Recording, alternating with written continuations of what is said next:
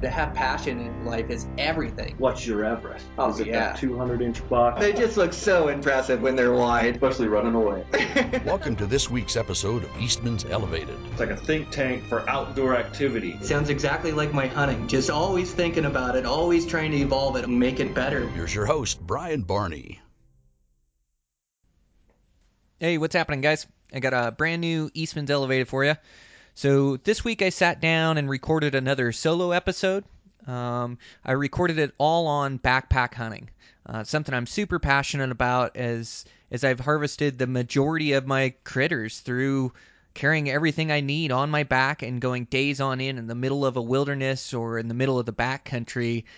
So this is a really fun episode for me. I got a little long-winded as there's just a ton of information to talk about here. And so, I start out talking about gear and everything that's in my pack and the reason why I've chose that piece of gear. And also, like, there's so much that comes down to personal preference, or you'll hear me talk a lot in this podcast about comfort versus weight. And so I try to do a good job of describing what I use and why, but also, other gear, other options that you could use and the benefits or the downfalls of that gear, or I guess advantages and disadvantages would be a better way to say it.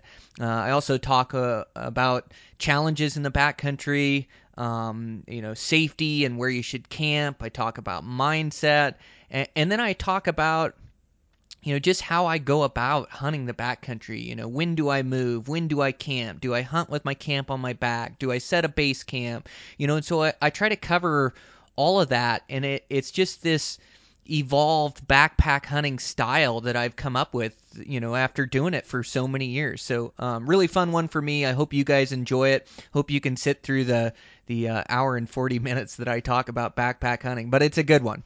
Our sponsor for today's show is Eberly Stock Packs. Eberly Stock's just a great company. I really like Glenn Eberly. I've had a chance to meet him and talk with him, and then I'm really enjoying their packs. I used the mainframe with the dry bag for a couple years, and then I picked up a couple new packs that I'm really liking. The Little Big Top, it fits my needs as it comes in right around 5 pounds, packs the weight really well.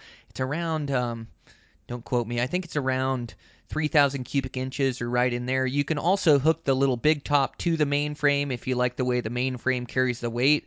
I like the Little Big Top on its own. I also got one of their flagship packs called their Battlefield. Or is it Battlefield or the Destroyer? Let me just check this out so I can get this right, because they have two different types. So I have the Destroyer. They also make the Battleship, which is a little bit bigger, a little bit heavier, but the Destroyer is what I'll use for multiple day endeavors. It carries quite a bit more cubic inches, but they just have some great packs. They have great gear. I just saw on their website they have some bivy sacks that actually keep the bivy off your face. Those look pretty cool to me. So just a great company, and can't thank those guys enough for supporting the podcast. So make sure you support Eberly Stock. Over there at Eastman's, got some really good podcasts coming up. Just released one today with Brandon Mason about float hunting. That was a really cool one, and we just got some cool things in the works. We got a great promo right now, so we're getting into tag season, tag applications. You guys have heard me talk about that MRS. That's an amazing resource that I use all the time, and you only get the MRS if you're a subscriber. It's a members research supplement, and it just breaks down states and units and different species, and there's just a pile of great information in there. But right now, Eastman's is having a promotion where you can get both magazines, which the Eastman's Bow Hunting Journal has 6 a year, and the Eastman's Hunting Journal has 6 a year, so you get both magazines, 12 issues, $20. I saw the advertisement on Instagram, but I'm sure you can call them up and say you heard it on the podcast or go on the website and get that same promotional deal, $20 for subscription to both magazines. So, it's not to mention all the great articles that are in there, staff articles, and then our subscriber stories, just harvesting big deer and big bulls, and then some of the special species as well, moose, sheep, and goat, and every once in a while an antelope and a whitetail story in there. So just a great magazine, a great company to be a part of. So if you don't have a subscription, make sure you jump on that $20 for both magazines. And see, what else do I got going on over there at Eastman's? Yeah, just I had that Idaho hunt come out. We're trying to get that Alaska caribou hunt all edited down. I've got a bunch of really cool footage there that I passed on to Dan Picard, who helps run the Beyond the Grid there. So we're hoping that we can put that one out on Beyond the Grid for everybody to find and see. And I heard one of my buddies, the tough thing is a lot of us nowadays don't have TV, and so, these 3 episodes that I've have come out on the Outdoor Channel, and this last one, this Idaho hunt that I was really proud of, you can't get it unless you have the Outdoor Channel. Well, I found that you can actually do a subscription to the Outdoor Channel and then view it through your computer. So that may be an option for some of the guys that were asking how they watch Eastman's Hunting TV. So, all right, I've been talking long enough, even though you're going to hear me talk for an hour and 40 minutes more about backpack hunting. But let's get this podcast rolling. So it's all about backpack hunting the backcountry here on Eastman's Elevated.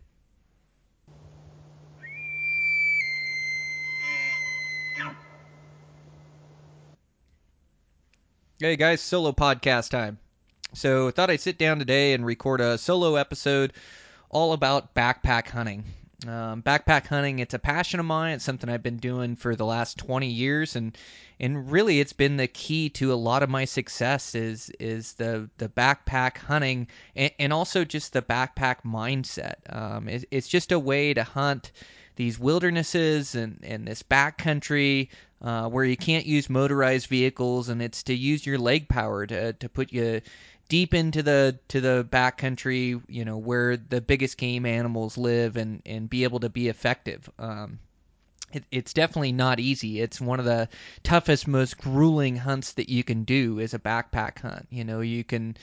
You can do the miles, but boy, you put that weight on your back, and then you put on top of that climbing elevation and climbing mountains, and it's one of the most grueling things that I've ever done in my entire life, and I think that's why I'm drawn to it as well. I've done marathons and ultra marathons, and they don't hold a candle to the wind to what a 10-day backpack hunt holds for me or puts me through. So I just wanted to share with you guys, I want to go through gear, I want to go through mindset, I want to go through tactics, I want to go through as much as I can. And I also put out a post this morning on Instagram and Facebook asking for questions, specific questions that you guys want answered. So I'll go through and I'll just talk about backpack hunting and try to cover everything I can think of. And then at the end of the podcast, I'm going to go through and do like a question answer segment just to make sure that I covered all your guys' specific questions. But so passionate about backcountry hunting. The backcountry is where the biggest animals live. It's it's away from access, away from roads, away from hunting pressure, and it seems like I could get away from the people this way. It was a way for me to separate myself, and then I started finding these animals that we dream about. As far as bucks, it was these wide ones, bucks that would score way above anything that I ever thought I'd ever have an opportunity at hunting. And I started finding these bucks. I say wide, heavy, stickers, kickers, inlines. These bucks we dream about. They're out there, and they're out there for the taking. It just takes these tough mountain hunts, living out of your backpack, to be able to be effective back there, to have a chance at them. So I started getting into backpack hunting. My dad used to take me when I was young, and it was back in the day where there wasn't much information. There wasn't as good a gear. We went in way too heavy. We packed wrong, but man, did I have fun back in the wilderness. And so we started hunting this blacktail spot that was way back in, at least it seemed way back in. I'm trying to remember as being a kid, but we would backpack in there and live for a long weekend or a week, and we'd hunt blacktails back there. And it was just a riot. So when I moved to Montana at a young age, I instantly started taking up backpack hunting, and I started using it for around here for hunting elk. And I would hunt these wildernesses, and I'd be able to get away from all the people and find these elk that would actually call in and unpressured bulls. And so I started going deep in the wilderness for extended trips, and that's where I really started to learn the right stuff to take. A backpacker's mindset is definitely a minimalist mindset, so that's always the way I've been, is just trying to cut weight. It, like, every pound on your back, it just takes that much exertion out of you to make it up these mountains and to hunt effectively. And so I've always tried to go as light as I could go. I'm always cutting things out, and you need the essentials, and you need to be able to survive.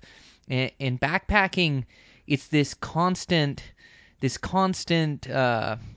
comparison, or this constant mindset. What's most important to you, or where do you draw the line between comfort and between weight? The more weight you have, the more comfortable you are. The less weight you have, the less comfortable you are. And so for the type of year, or for the type of weather that you're going to encounter on this hunt, that's where your comfort versus weight mindset needs to be. And also, we just all have different preferences. For me, as far as a sleeping pad, I would rather pack a few more ounces and have a comfortable sleeping pad and get a full night's rest than to wake up 10 times every night because my shoulders or my hips hurt or something, where I'm not getting a good night's sleep, and that way I'm sleep deprived. So I found over the years that, saving those few ounces hurts me more so than helps me. And so, at every turn, you have to analyze your gear and weigh out the comfort versus weight dilemma. But as far as a backpacker, I always keep an ultralight mindset. I always want to go light. The less weight on my back, the more miles I can do, the harder I can hunt, and it takes it out of me. So, see, where do I start? Because I want to talk about the gear, and I want to talk about the effectiveness of it and kind of my tactics. I think maybe we'll start out with gear and function and uses and pack weight, and then I'll kind of dive into what I look for in a backpacking spot, how many miles, where you stick camp, kind of tactics and things of that nature. So as far as gear, hunting deer, mule deer, I always have my scope and my tripod. I've just found that I can't. I'll spot a deer from a long ways off, and I want to be able to tell if it's a shooter or not. I want to be able to field judge a deer effectively from a long distance. And, you can see a buck a long ways off with your binos and not know whether he's a shooter or not, and so you don't know whether to put that effort forth. And so I've always found for me that I like to have my scope when I'm mule deer hunting, that it's essential. And maybe some guys that are just looking for a shooter buck, maybe you could get away with just using binos, but I use my scope to glass distant terrain. So anything I can't pick apart with my binos or gets too far, I'll use my scope. Or the middle of the day when I'm picking apart shadows, I'll use my scope. I also use my scope to keep track of a buck. Once I locate a buck I want to shoot, I get my scope on him so I can watch him walk by each bush. And what I'm trying to do is I'm trying to bed him in an exact location. So I use my scope a bunch, and like I say, I found that it's essential on mule deer. Now, elk hunting, there's times when I need it to field judge, but I can pretty much get away with using my binos and cutting out that tripod and the scope.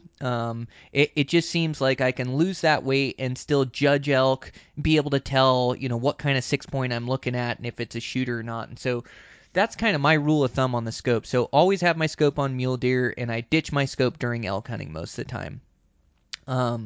Tripod, again, it's this comparison between your weight versus comfort is most of the time, but your weight versus function more so on tripod. And so I found that tripod, I don't want to pack too heavy one in the mountains. The scope and the tripod are heavy enough, but also if you go too light on the tripod, it doesn't hold your scope still. And so you kind of got to find this balance and find the right one that fits you for your needs. And so for me, if I can just have a tripod that I can use while sitting and get as lightweight as I can, I use I'm not even sure what the head's called on it, but it's just like a pan head where you've got a loosen and a tighten and then a ball head in there that'll swivel around. It's about the lightest one you can go. And I found think I'm using the Vortex Summit right now, as I think the one that I'm using. And it's not the best tripod in the world, but I have found for backcountry, it's the perfect combination of being steady enough to look through, windy conditions and to be able to keep an eye on mule deer, and it's also light enough. So that's been kind of the right mix for me.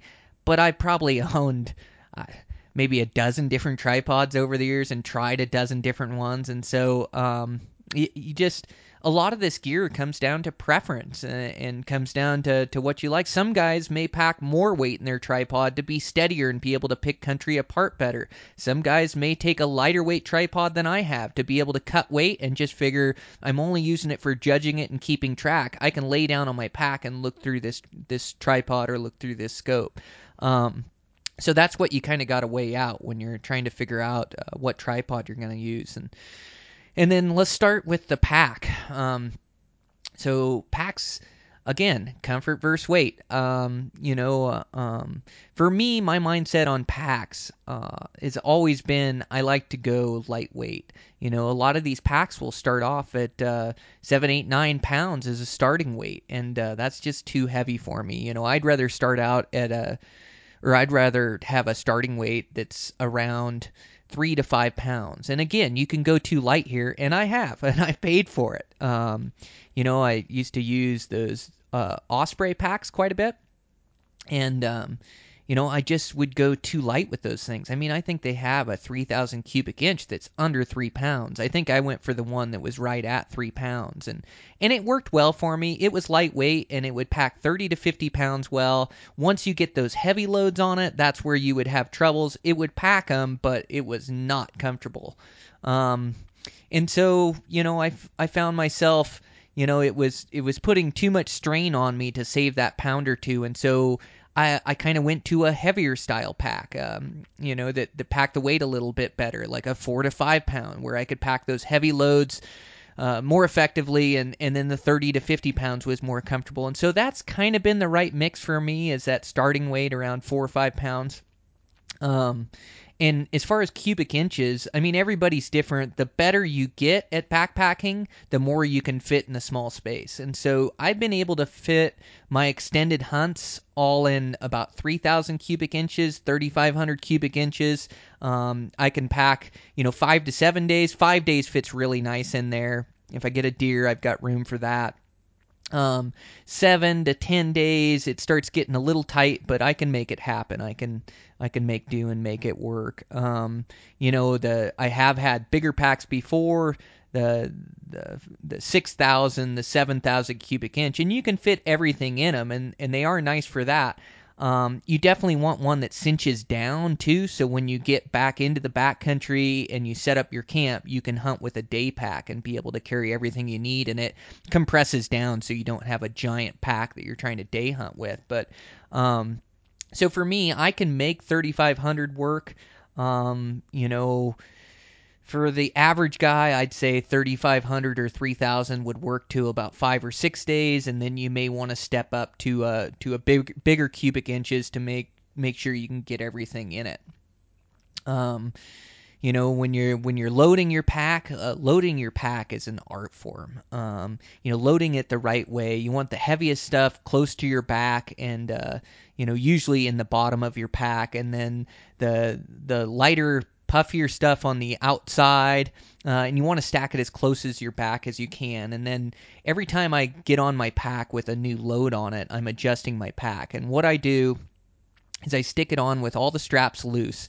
And first thing I do is I cinch my hip belt right around my hips, and I cinch that tight. Next thing I do is I cinch my shoulder straps to where I like them. Next thing I do is I click my chest harness. And then what I do is your load lifter strap, which is right above your shoulders. Then I'll pull my load lifters down, and then usually most packs have a hip tightener as well that'll put the pull that load into your hips, and then I'll do my hip loaders, and I'll put that on. And then as I'm hiking, you can move that weight from your shoulders to your hips. I mean, you do want it on your hips the majority of the weight, but your hips will also start to wear, your legs will start to wear like on uphills and things. And so I'll give my hips a break and I'll loosen that a little bit, put more on my shoulders, and then and then I'll take some off my shoulders, put it on my hips. So I can constantly change this weight around to fit the terrain that I'm hiking and also the my comfort. So I like to adjust my loads that way. As far as what's in the pack, so let's go with there. So let's go sleeping systems. So first off is a tent. And so, like I say, it comes down to preference. Like anything will work. I'll give you my preferences. Okay, so a bivy sack. Bivy sack is the lightest weight you can go. I've used a bivy sack quite a bit before, and I used to use them all the time, but boy, when you get in a rainstorm or a snowstorm and you just got a bivy sack to shove your face in and you're breathing inside them and condensation, they just don't sleep the best to weather storms. I've also found like mosquitoes and things, if it's hot, like you can't have the face opener, you zip it all the way over your head and you're too hot. Well, you unzip it and leave it down, then the mosquitoes are getting on your face at night, and you look like Elephant Man when you wake up. So that's no good either. I've just found that they're tough sleeping systems. Now, they do have their function, they do have their use. So where I'll use a bivy sack is if I look at the weather and it's pretty good weather, like it's not going to rain, and I know I'm doing a lot of traveling, or like I use it a lot for scouting when I go for a weekend scouting trip. I know I only got to spend 1 or 2 nights in it, and I'm going to be on the move with my pack on my back. And so I can just set out a bivy sack, throw my sleeping bag in it, have a pad there that I'm sleeping on, and instantly I'm asleep and can get good sleep and get rest, and then I'm up and moving the next day. It doesn't take me too long to pack up my sleep system, and I'm on the move again. So that's where I found where it's worked really well. If I'm going for like 3 to 5 days, I won't bring a bivy sack. Or if I know that I'm getting into bad weather, I won't bring a bivy sack. I mean, a bivy sack is also nice. You can set it up on a really small footprint. I mean, all you really need is a deer bed, and you can fall asleep in it. So they do have their uses. For longer trips, I wouldn't recommend them. The next is like probably my favorite pick. And again, so it's a bivy tent, and bivy tents are like lightweight, single wall design. Usually they set up with a trekking pole, and you have to deal with condensation in these a little bit. The designs have got better where they'll breathe, and to get rid of condensation, you want ventilation from the bottom, and then you want it to go through the top. And so you keep this air moving through, and the air moving through moves the moisture so it doesn't rest right on your tent walls. Conditions also play a big part in condensation, whether you got wind up there on the ridge. So I'll go with a bivy tent, and I'll deal with the condensation. If it's not going to rain, I'll leave the door open. That gets a lot of ventilation through there, so it won't condensate as bad. And I've just found that I can ride out rainstorms. I can ride out snowstorms. I keep a good, anytime you get a tent, they use such thin fabrics as you want to make sure that you waterproof your tent. And waterproof it every year with some spray-on stuff, or I think that's about the best stuff is the spray-on stuff is what I use. And there's a bunch of different brands out there. Can't remember exactly which brands I use, as I probably buy a new one every time I go into the sporting store. But find a good waterproofer. I mean, there is nothing worse. Like your tent is your shelter. Your tent is your safety in the backcountry. Your life is relying upon it.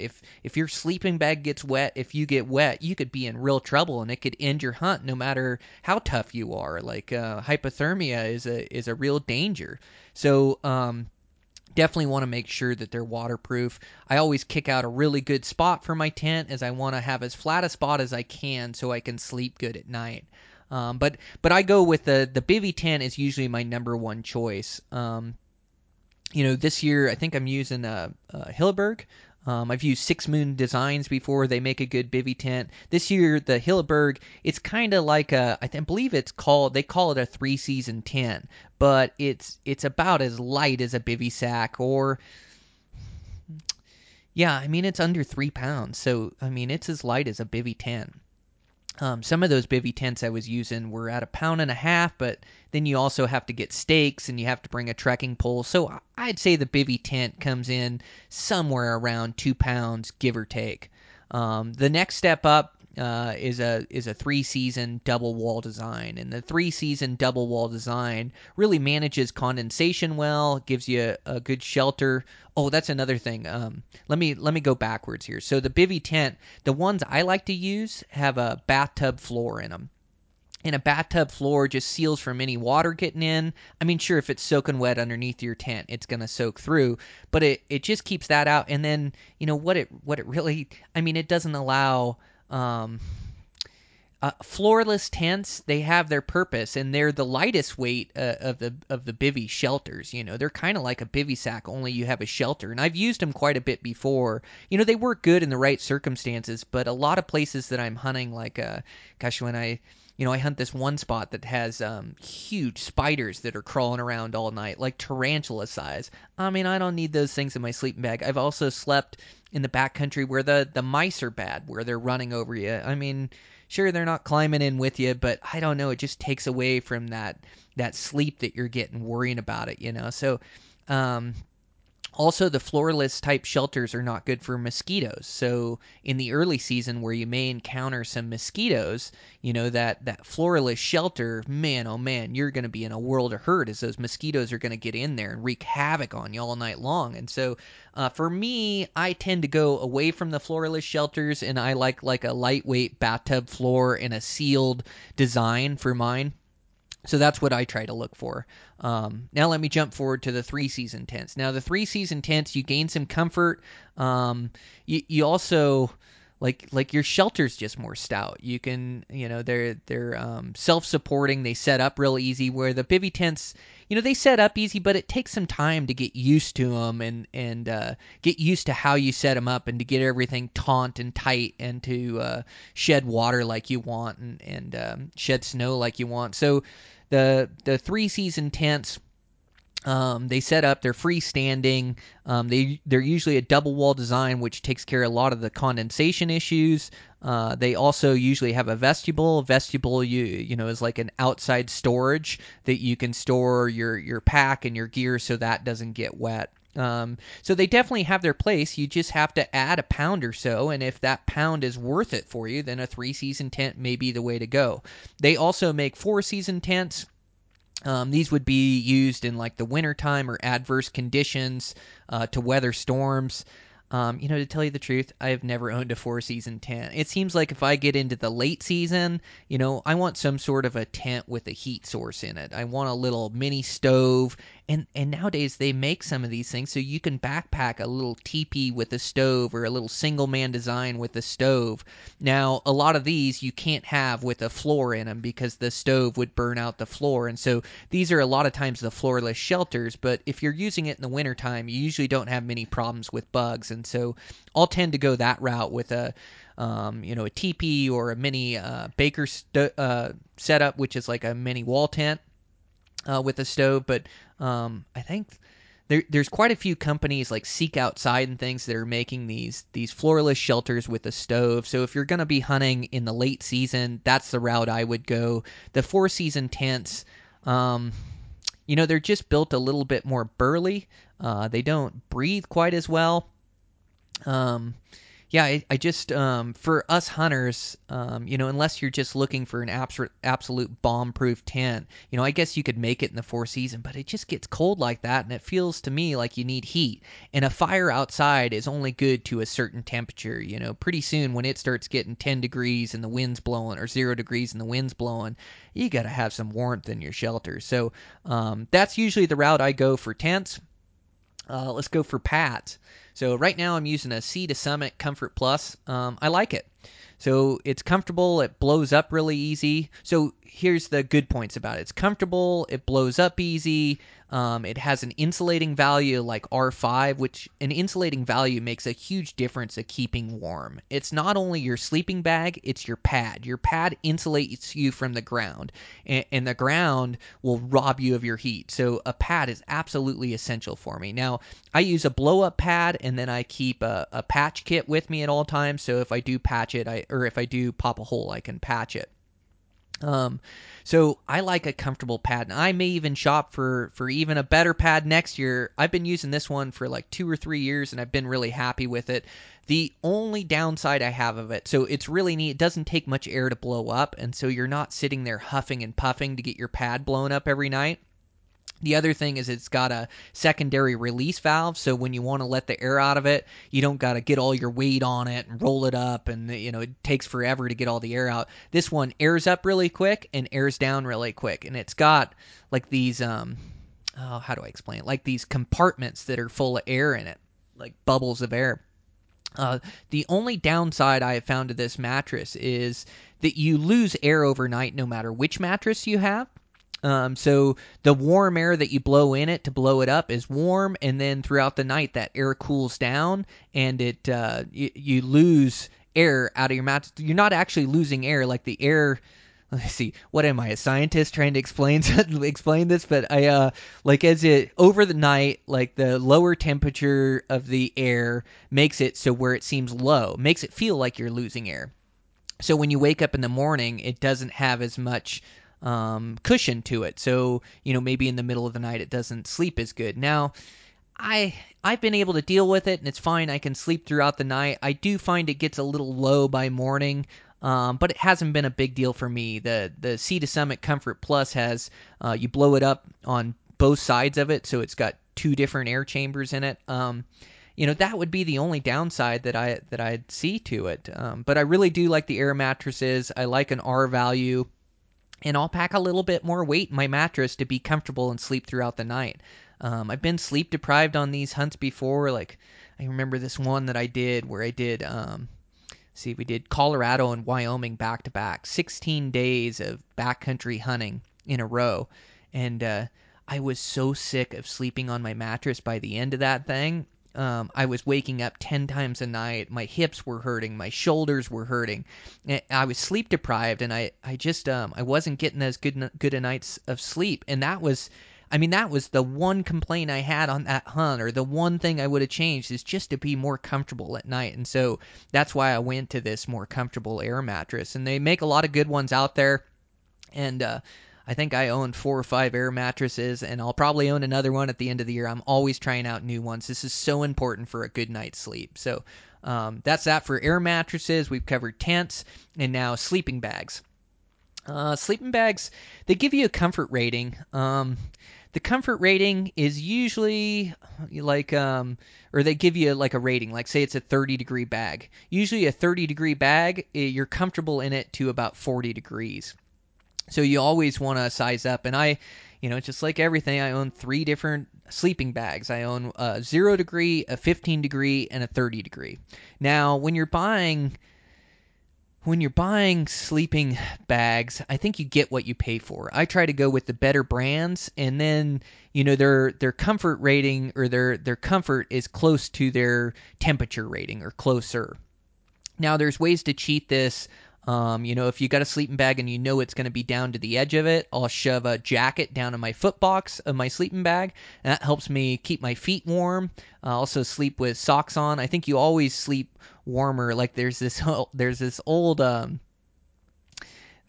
old saying, or this old deal where I've heard this repeated from a few different people, that if you sleep naked you keep warmer than if you sleep with clothes.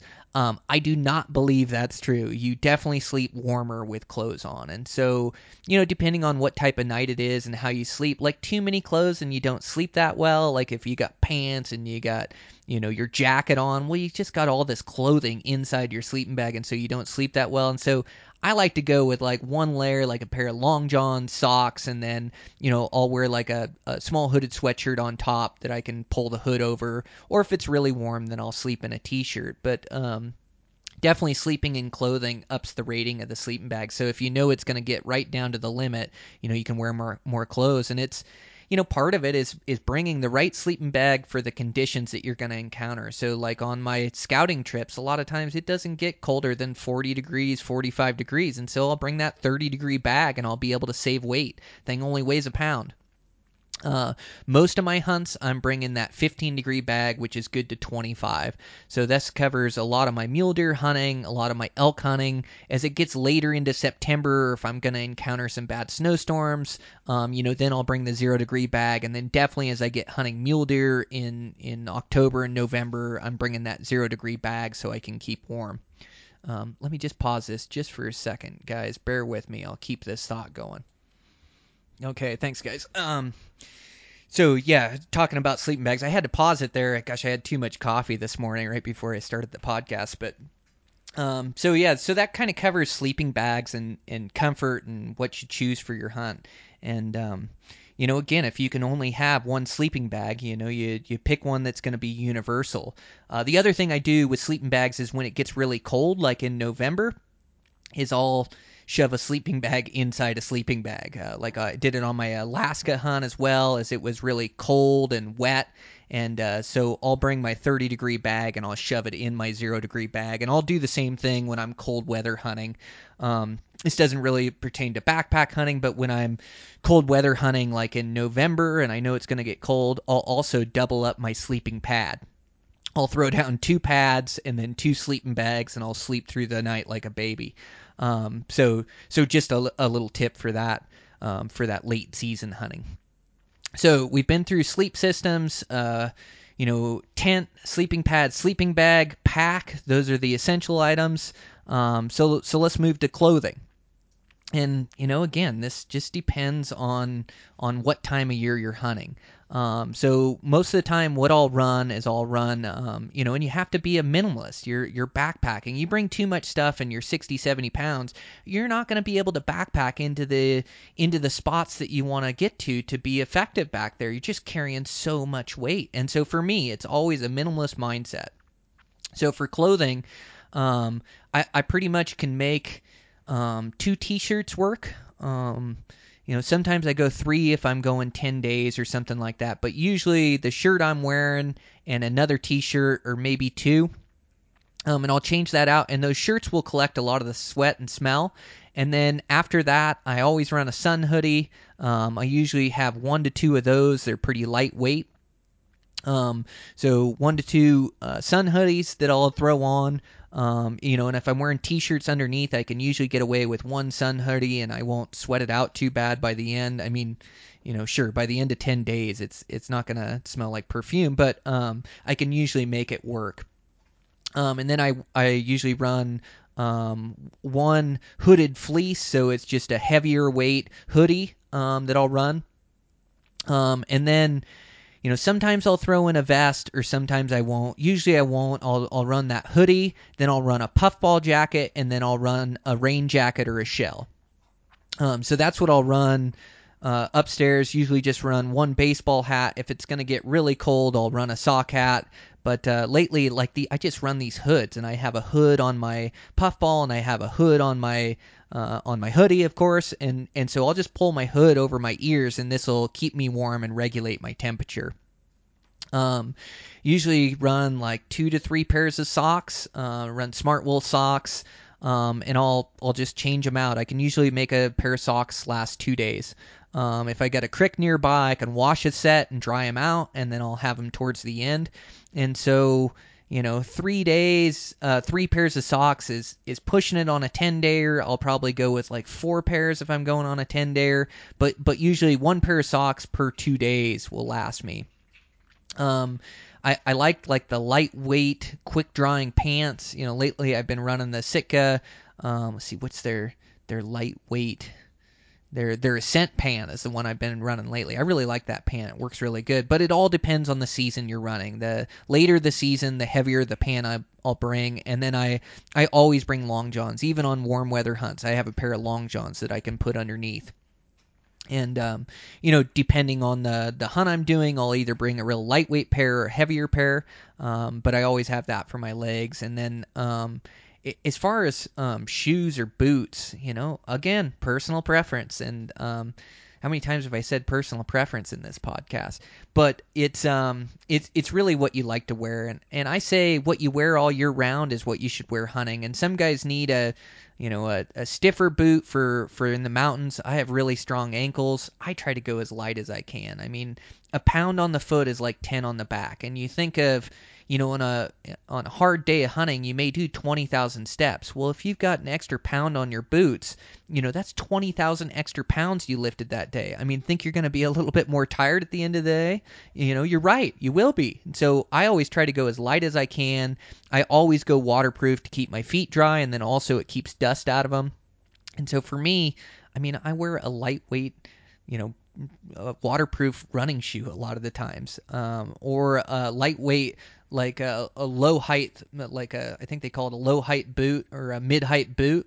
But I try to go as light as I can. Now, there's something to also be said for a stiff boot, like a mountaineering boot. And the guys that like those, I ran them for years too, and they do work well as you're backpacking in the mountains. And they're so stiff that when you step, they almost propel you down the trail. They almost push your leg forward.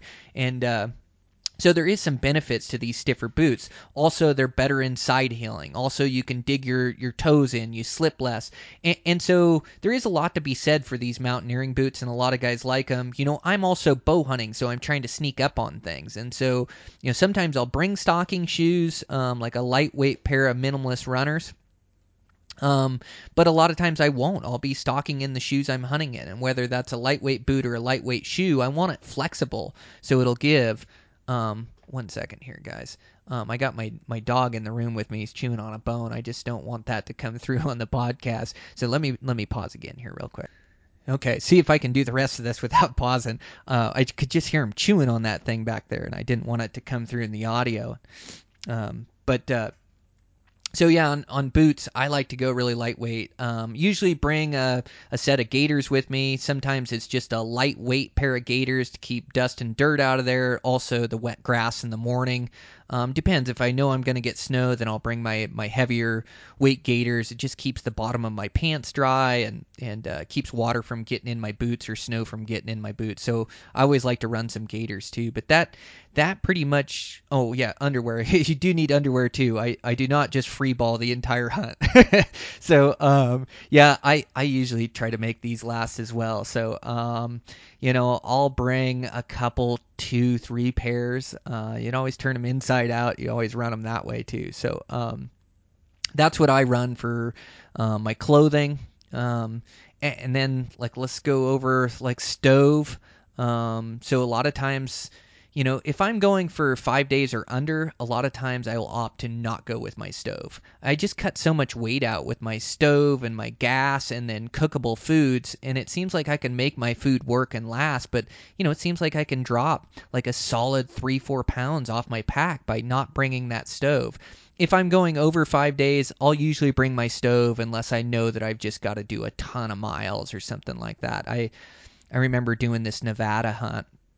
And this is the second time I hunted Nevada, but first time hunting this mountain range. And I did all my scouting via Google Earth, and through my house. I wasn't able to go down there and scout as it was too many hours away in the summertime. And so I kind of made my game plan, and I showed up to that trailhead, and there had to be 100 rigs in that trailhead. There was bow hunters walking around everywhere. I thought, oh my gosh, what did I get myself into? But I had this game plan of where I was going to go and where I was going to continue to look. And so I bow hunters asking me where I'm going to hunt and what I'm going to do. And they were nice enough. I was just like, man, I don't know. I think I'm going to walk for a couple days before I start doing anything to get away from all you jokers. But, so instantly at the trailhead, seeing all these cars and all these people, I knew I had to do a bunch of miles, and it was a 10-day hunt. I took my stove out, all my cookable foods, and then put in dry foods in there just so I could cut that weight so I could do more miles. And it worked out. I ended up traveling for 2 days, started finding bucks, and then I found some big mature bucks. But I was over 20 miles from the truck where I killed my buck, and I killed him like on the 7th or 8th day. It was just an unbelievably awesome backpack hunt. But it was all due to being lightweight and being able to travel those miles. So, what was I getting at? Oh, my stove. So, so I'll ditch my stove if I can. If not, I'll bring my stove. If I've got a lot of meals planned with my stove, and also for coffee. You guys know how much I love coffee in the mountains, so I try to bring my stove if I'm going for more than 5 days or an extended trip. And then water filtration. So I've played around with this over the years. I've had a pump before. I actually got Jardy off using a pump before. I think they work pretty good. I've got some water out of some dirty holes, like some elk wallows, and I've just had to get some water out of some spots that were less than ideal. But for the most part, the pumps work pretty good. The pump, the advantage is you can pull water out of a real low flowing stream pretty easily. You got to make sure it doesn't get clogged full of dirt or mud. They can always get clogged up and you can fight them, but they work pretty good. They're a little bulky in your pack. Lately I've been using the pen. So it's a fluorescent pen that uses ultraviolet light to it just kills all the bacteria or all the stuff in your water. So you use this light for a minute. Only downside to it takes a little while. I think it's 2 minutes for a liter or something like that you got to stir it around.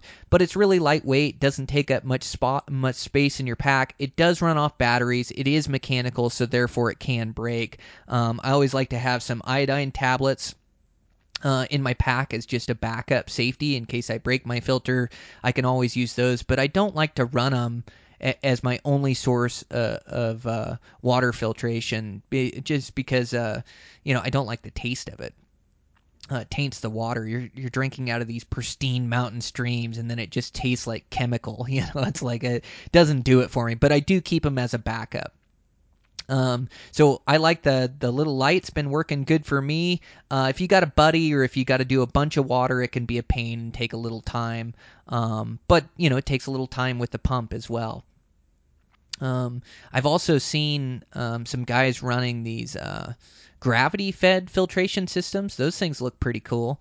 And also like a little backpacking straw is a good thing to have in your pack, where anytime you come across a stream, you're filling it up. And water management in the backcountry, it is such a huge piece to the puzzle, especially high country deer. I mean, elk as well. You can kind of fill up, and elk live around water, and so when you cross water, you can fill up. But when you're hunting and you're going around with your day pack, it's a good idea to have your filter with you, and then stuff that'll carry water. And water management is a tough one. So and you guys have heard me talk about, I've got more comments about that I can use 32 ounces of water a day, and then I can live up on the mountains longer. And I can do this. I can sustain it for 3, 4, 5 days pretty easily, 32 ounces a day. And then when I fill up my water, then of course I'm gorging on water. Like I'll drink 100 ounces while I'm there and fill up all my water. But I try to budget like 50 ounces a day works for me, and I know that's not what works for everybody. I don't know if it's because of my smaller size or, because I run so much, or, I'm not sure genetic or what it is, but I just don't use that much water. I'm able to kind of ride the line and use less water, but you need to be able to carry water with you. You need to be able to carry 3 days of water with you, and so you can kind of live up on the high peaks and not live around water, live up where the mule deer live and be able to chase them around. And in a lot of the best spots I find, there isn't much water around, and the deer can live there, humans cannot. They can make it up there with their 32 ounces of water, they use it, and then they got to get down to get water or go to a spot that has water or camp by a lake. And so this has always been a secret of mine, is I'm able to pack enough water with me, get it to a spot and then live there, and then, fill up my water as need be, every 3 days or so. And I'm able to live where the mule deer are and hunt spots that other guys can't hunt. So that's a big trick that I use. Water management is giant in the backcountry, especially hunting mule deer. So let's go over some of the smalls. I just don't want to miss anything. So water containers, usually I'll bring like 2 Nalgene's, and then I'll bring a 100-ounce water bladder. So that way I can store 160 ounces. That's 3 days worth of water for me. So make sure you can pack water. Another thing I do is I usually have a little 10-ounce bottle that'll fit in my pocket. And when I go on a stalk and I want to be lightweight and not bring my pack, I'll just stick that water bottle in my pocket, and then I'll make my play on the mule deer. And then I've only got 10 ounces, but it'll just keep me from getting a dry mouth and coughing on the stalk, or it'll just get me enough water to get me through the stalk. Even if the stalk takes 3 or 4 hours, I've got a little bit of water on me so I can survive. So I always do like a little 10-ounce water bottle that I'll keep in my pocket for stalking. Let's go over some of these smalls here. Always have a fire starter kit. I just always have a lighter and some fire starter. I've used a bunch of different types. So, whatever. It doesn't really matter. They all work or seem to work. You might want to test them before you go, but I always carry a fire starting kit with me. That way you can dry out and keep warm if need be. And I don't have a fire every night, especially not mule deer hunting. But when it gets cold or when it gets rainy or you need to dry out, fire is life. Always nice to have that, or essential to have that. I got a question on my safety gear, or my med kit, or what do I call that? My first aid kit.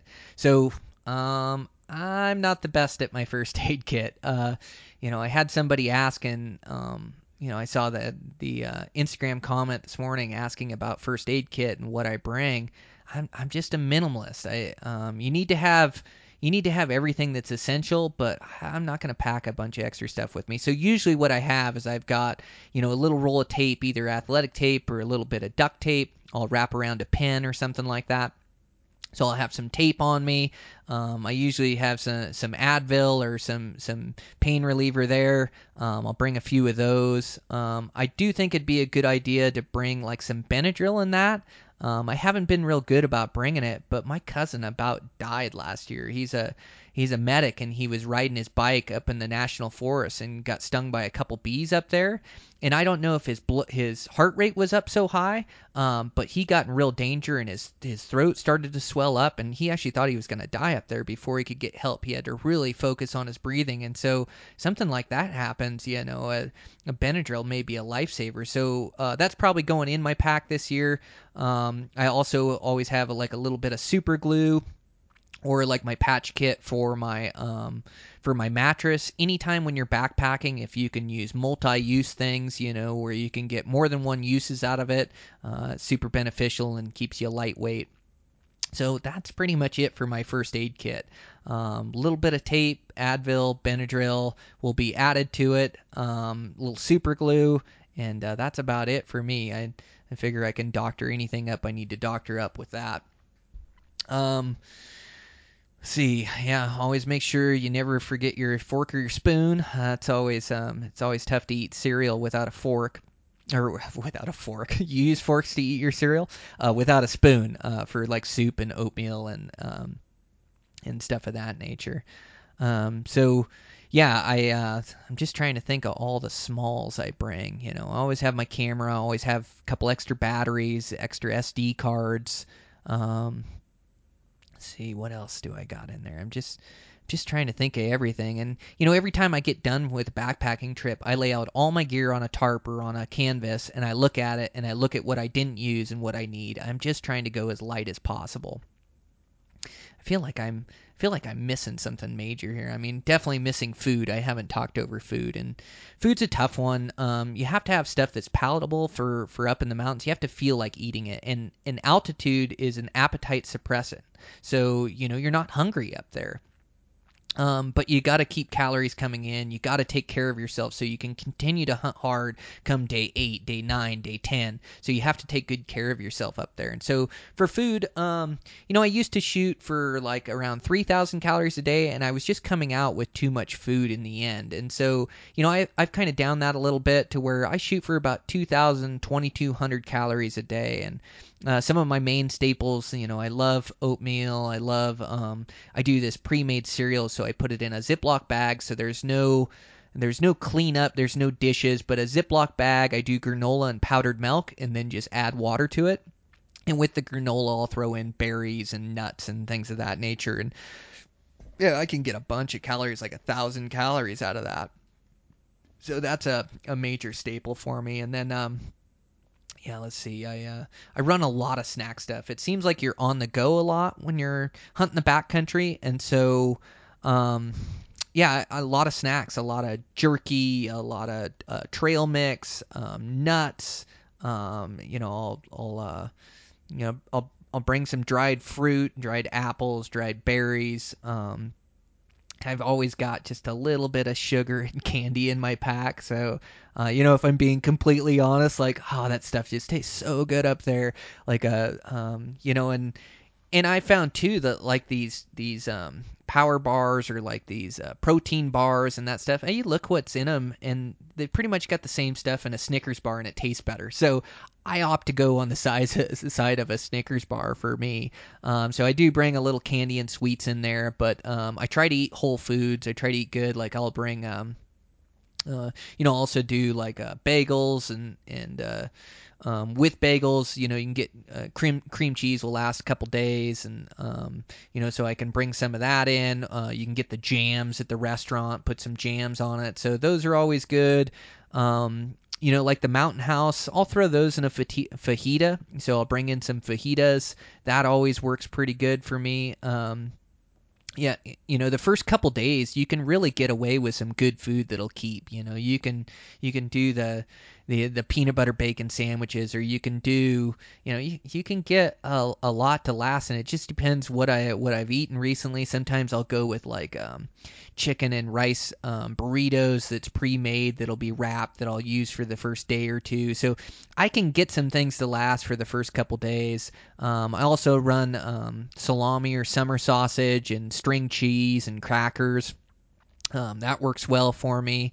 Yeah, just a lot of snack stuff. Seems like you're always on the go, so I'm always eating nuts and trail mix and jerky and things of that nature. But it works good to ride it out. I've been doing it so many years now that I kind of know what I like and what I need in my pack, and I just kind of go grocery shopping. And then the best way to do it is to break it down per day. So count your calories, put everything you need for one day in a Ziploc, and that's day one. Everything you need in day two in a Ziploc, and that's day two.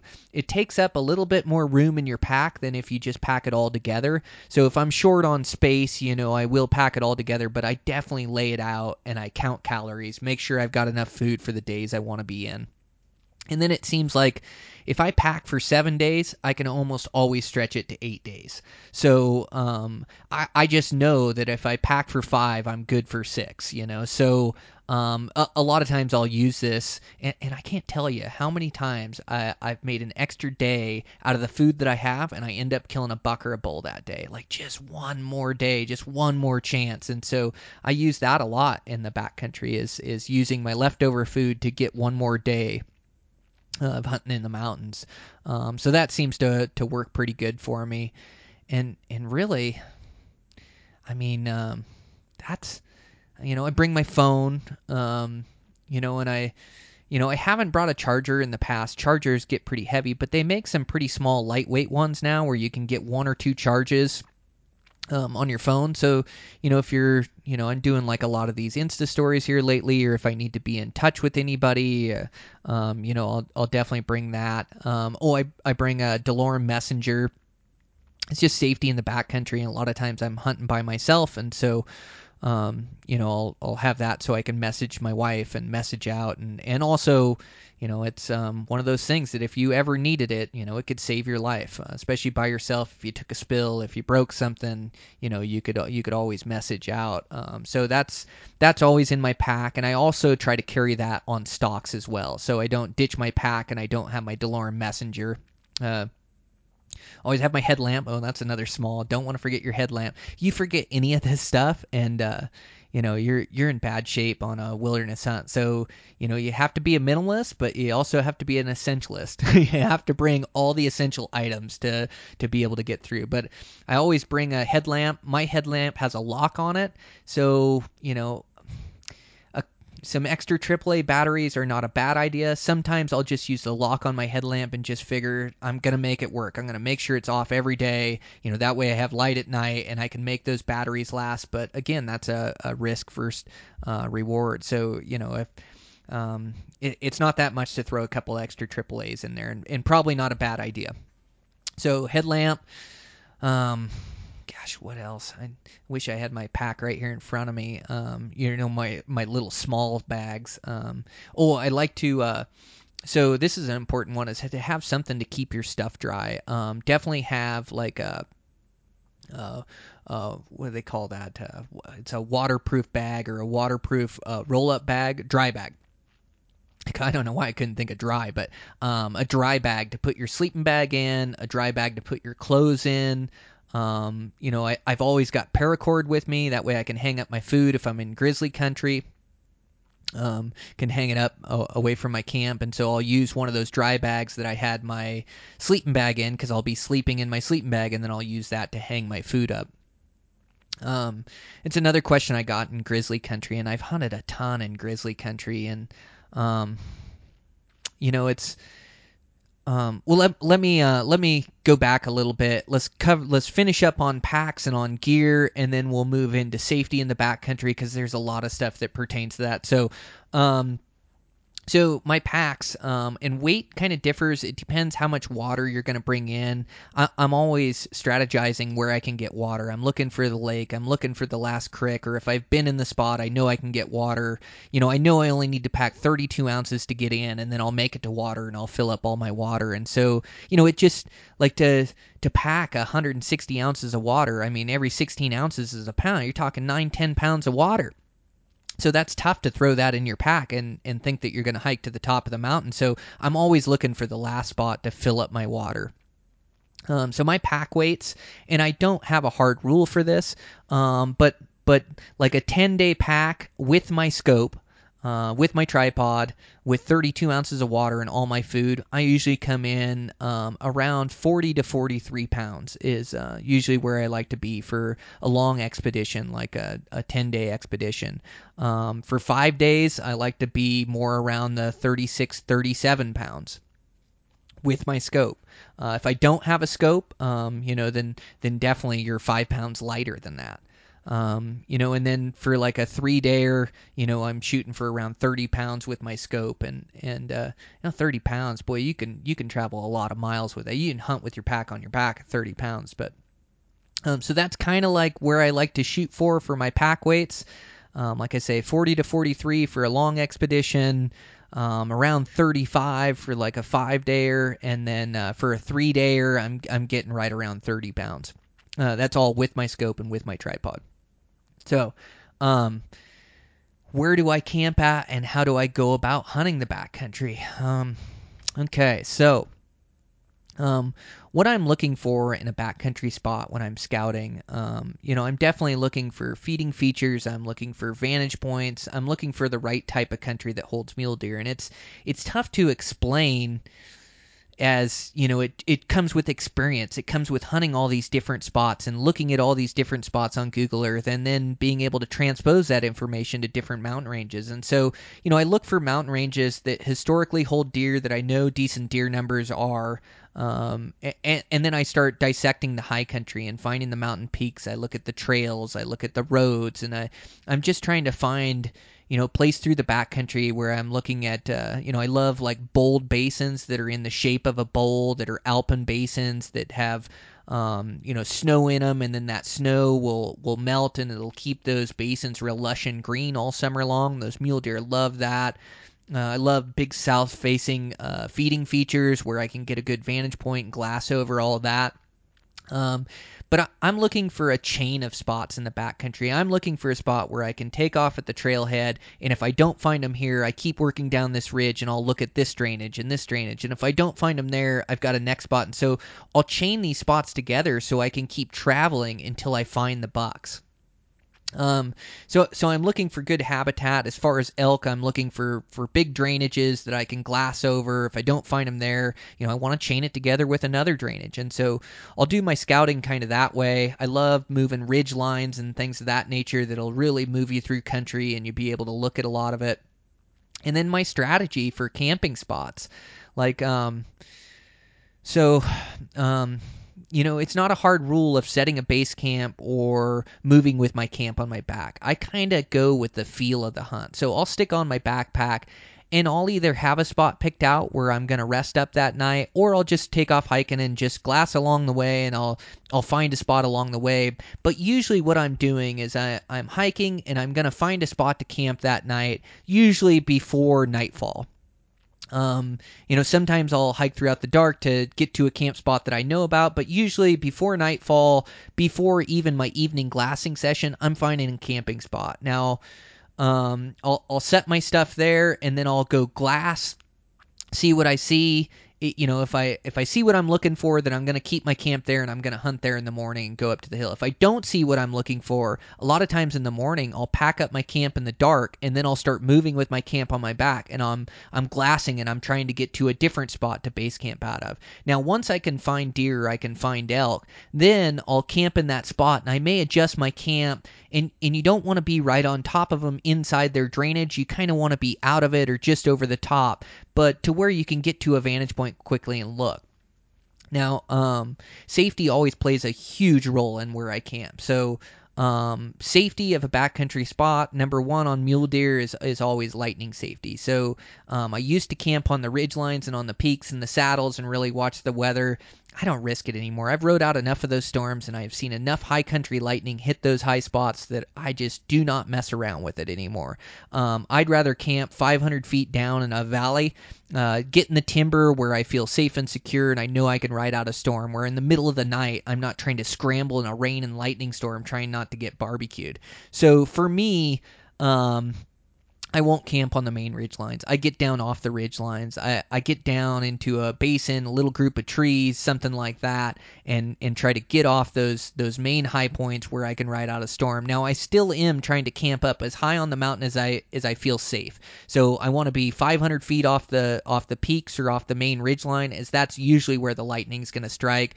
I also like to be not by the tallest tree, but in a group of trees and set up in there, and feel pretty safe doing that. The other thing you want to look at when you're camping up there is you want to make sure there's no widow makers. So no leaning trees, no dead trees, nothing leaning that can fall over your tent in the middle of the night, because I've had to ride out some gnarly lightning storms up there. Gnarly windstorms up there. I mean, the wind up in that high country, there's nothing slowing it down. I mean, it can blow 70, 80, 90 miles an hour out there on a bad windstorm. So you also have to be tucked in there. So always look for widow makers, look to get down off lightning. When I'm hunting in grizzly country, whether it's deer or it's elk, I always try to get off any spur ridge line. I try to get off any main trail, and I want to get tucked back in the thickest little group of trees I can. If I'm in the thickest little group of trees, that grizzly doesn't really have a reason to walk in there. He's going to walk the main trails, main ridge lines, even at night, and he's not going to bump into my camp. I feel safe that way. And so I'm always off the beaten path when I'm camping in grizzly country. I also keep an extremely clean camp when I'm in grizzly country. I don't even eat by my tent. I'll eat 100 yards away. I always hang my food up downwind, and this is a hard rule that you have to follow every night, is hanging up your food, getting it away from your tent. It's just safe camping. Also, never eat food in your tent. Never have food in your bag. Sometimes, the mistake is made sometimes where you leave food in your backpack from the day's hunt, and then you have your backpack in your tent, and that's a no-no in grizzly country. But you keep a safe camp. In grizzly country's tough. It really messes with your mind as you think about grizzly, especially when you're by yourself, or I'm in my local home range here. There's attacks every single season, and so you really got to keep your wits about you. I just try to give these grizzlies a wide berth. If I see them, I try to stay out of their way. I try not to camp. You can see where they like to. I'm not sure if it's where they like to den at, but it's definitely where they like to live at. You'll see piles of scat here and there and everywhere. That's probably not a good spot to set up your bivy sack. You stay away from those places where you're seeing a lot of bear sign. Always keep a clean camp, and then camp out of the way spots, off main trails, off main ridge lines, off main travel corridors, kind of in the thick brush where that grizzly really has no reason to come in there and check you out. The other thing I'll do a lot of times is I'll pull limbs and branches and even small trees and things of that nature, and I'll kind of block paths that come through my camp, or I'll kind of barricade my camp in there a little bit, and it's just like an early warning sign. If something does come in, I'm gonna hear it. going to hear it stepping on the trees. It's also, it's going to impede that grizzly from coming in. Like if he runs into that branch, he's going to go around it and therefore go around your camp. And so I kind of try to barricade myself in that way too. And then just keep your wits about you. The most challenging thing of hunting in grizzly country is mentally keeping in the game. Those grizzlies are spooky. I mean, they're absolute monsters out there. They are monsters roaming our forests. I mean, forget Bigfoot. Grizzly is scary enough in the mountains. Like that thing is made with tooth and claws, and they're so physically strong, and they're monsters, but they're not out to hunt you. They're not out to get you. In fact, you run into 10 grizzly bears, 9 of them are going to go the other way faster than a whitetail would run away from you. It's just that one you get with a bad attitude, or the sow and the cubs is what you really got to look out for. Those moms, they can they can be tough to deal with, and so you definitely got to steer clear of them. And then, or you just run into that one with a bad attitude, or the other bad scenario is running into a bear that's on a kill. So if there's ever an elk killed in the area, steer clear of the carcass. Like stay away from that spot. Don't camp by that spot. Know it's there, and it just isn't worth bumping a grizzly on a carcass. Let's see, what else about grizzly safety? I say a lot of it's in your head, but I mean they're real out there, and it's real danger, and your life is in your hands. So I totally understand it, and I'd be lying if I didn't say I don't think about it in grizzly country. I think about it too, and I think about my safety and coming home to my family and making the right moves. But once you get comfortable back there, they're not everywhere. They're not hunting you. You stay out of their way, and they pretty much stay out of yours.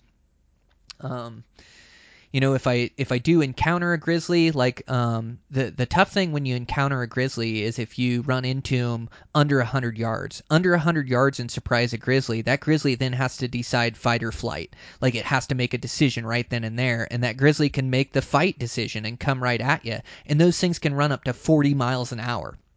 So always be ready. Always, I've ran bear spray for years. Lately I started running a pistol again. I did run a pistol when I was younger. Now I'm running a pistol and bear spray, or, I've got away with just running bear spray for quite a few years because it's lighter and, even bringing in 2 cans, but always have it accessible. Bear spray in your pack does you no good. So always be ready and prepare yourself mentally for running into a grizzly and how you're going to handle the situation. But if I run into him at 100 yards, I'm not going to yell at him right away. I mean, I will if that thing sees me and is walking towards me, then I want to let it know I'm a human and that, I'm going to wave my arms and I'm going to yell at it and I'm going to try to deter it from coming to check me out. But if I see it inside 100 yards and it doesn't see me, I'm going to try to back the heck out of there and never let that bear know I was there. That way you just don't give him the chance to fight or flight. You back out of there, give him a wide berth, and you're good. So that's kind of how I handle those things. And, I get comfortable around bears because I hunt them all spring long. I see 30 to 50 bears a season, including multiple grizzly bears. And I've been in close proximity of grizzly bears a bunch before while hunting. And so, I've got real comfortable and familiar with being around them and how to handle them and how to keep my wits about me. A lot of it is mindset. But that's how I keep a clean camp in grizzly country. So when you're finding a camp spot, lightning, look for widowmakers, and then grizzly bear safety, and that's what I always consider in a camp. And it's tough to find something that's perfect, but you just try to find the best that you can with all those situations. Like you definitely don't want to be sleeping in the middle of the night and be worried about a tree falling on you. You definitely don't want to be worried about a lightning storm. A lot of times I make a lightning plan, so I used to camp on the tops a lot. And if a really bad lightning storm came in the middle of the night, I had this lightning plan to get out of my tent and ride out the storm down lower and in the trees. It was a nightmare. I had to put in place my lightning plan a couple times where I was camped up on the ridge, lightning storm came in, and then I'm down there in my rain jacket, huddled in a ball with rain pouring down, lightning all around me, and I'm not getting struck, but I'm getting soaking wet. It's the middle of the night. It's a nightmare. Like, you just want to set up your tent where you can ride out one of those storms, where you can sit in your tent and feel comfortable that you're not going to get struck. And I mean, they're spooky. You guys have heard me talk about it before. Those things are spooky in the high country, but it's these challenges that you just got to prepare yourself for if you're going to be a wilderness hunter or a backpack hunter, and you're ready to handle them, and you You know the right moves to make, and then you put them into place, each and every day when you're choosing your camp spot, and then also when these bad scenarios come up, when you do run into a grizzly or do run into a bad lightning storm, you know how to handle the situation. So that's kind of how I go about choosing my camp. Yeah, and I kind of talked about my strategy when I'm backpack hunting it's always to get into the deer, get into the elk. And so, I'll find a spot to camp for that night. I'll look at that vantage point. If they're there, I'll keep hunting that spot. If they're not, then I pack up my camp and I'm rolling with my camp on my back and kind of hunting along the way. And then I'll get to another good drainage or another good basin, and it's middle of the day, and I'll go, well, I definitely don't want to walk by this in the middle of the day. I got to look at this at a prime time. I got to look at this at a morning or an evening when animals are moving, when I'm going to see animals. So now I'm going to find a camp spot around here. And so then I'll find my camp spot. I'll look at it that evening. And then I'll just weigh out my options. Did I see the deer I was looking for? Did I see a big buck? Well, I didn't see a big buck, but I saw, 12 different bucks. There's bucks in this area. I'm going to hang it out for another morning, see what I see tomorrow morning. Or I don't see what I'm looking for. I'm going to pack up my camp and keep moving. And so, I'm mobile, but I'm not always hunting with my pack on my back. I'm usually choosing a little base camp spot. That's where I'm going to base camp out of. I may only stay in spots one night, and then the next day I'm in a different spot. Next day I'm in a different spot until I can find those animals. And then once I find those animals, then I'll camp in that spot. And I may find that, I'm finding animals over the ridge a little bit. Like sometimes when you camp in a spot, you go to your vantage point, don't see what you're looking for, but it's like, okay, from this camp, now I can travel the other direction and go over that ridge and see what's over there. And so I'll camp in the same spot, and then the next day I'll go up over that other spot and look at that drainage, see if I see what I'm looking at. Say if I see deer in there and go, oh, this spot's good, and here, I might move my camp a little bit closer to that position. So that's kind of how I tackle the moving of my camp, or do I hunt mobile or do I hunt out of a base camp? So let's I'm pushing an hour and 10 minutes already. I think I could do 10 episodes on backpack hunting. I just love it so much. It's like the most rewarding hunting is you have to work so hard at it, but also the experience you get. It really is you in the wilderness. It's not coming back to a truck or back to a hotel or back to a lush camp. It's you in the mountains, living in the mountains, days on end, and that's what I really enjoy. I really enjoy immersing myself in that backcountry, and two, you're seeing some of the most beautiful country that anywhere in the West has to offer. You're getting back into the most remote backcountry that you can find, and I also think that's where the biggest animals grow up. They grow up where there isn't pressure, and whether that's finding a spot that nobody's getting to, or if it's getting way back in the wilderness, that's where big ones live. I mean, that's how I've harvested my big ones. All my biggest animals have been way back in the wilderness. That's where I get them. So I love to hunt it so much, and it's there's such a learning curve to it, to being effective, and it is so extremely difficult. I mean, all my training all year long, it's not so I can truck camp effectively. I mean, it's so I can hunt that wilderness. It is so grueling. Like I say, the miles you have to put on and just surviving back there, but then the elevation and carrying your backpack, and it's just so physically demanding. That's what keeps me training hard year after year.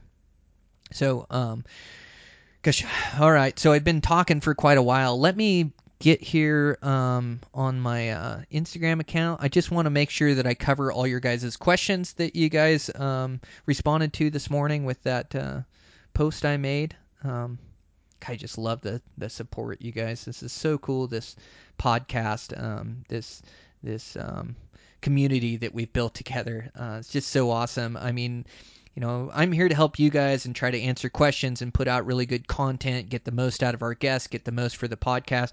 But, you guys are also helping me every chance you get, which is so nice. Like, hunting is such a, spots are so secretive and for good reason. It takes a long time to find a good spot, and then you actually have quality hunting. You can't just share it with the world, or you have everybody in there. But gosh, our listeners, they're so good at offering up help or offering up knowledge to me when I'm traveling to different spots or hunting different spots. I've had so many offers, which is just it just blows my mind what a great community we're building. So I just can't thank you guys enough. All right, let's look at these comments. God, I got this is hopefully I covered everything we wanted to talk about. 27 comments for me on a post is pretty good. Okay, first one from Flybum 101. What do you use to clean your hands in the backcountry? I don't. I'm pretty dirty in the backcountry. I'm not a germaphobe. I'll wash them in a creek here or there, but I really don't worry about it too much. Now, that being said, doing your business, that's another essential thing you need in your pack that I didn't mention to you guys. Toilet paper is always a good thing in a waterproof container. That's pretty essential for the backcountry. But so let's.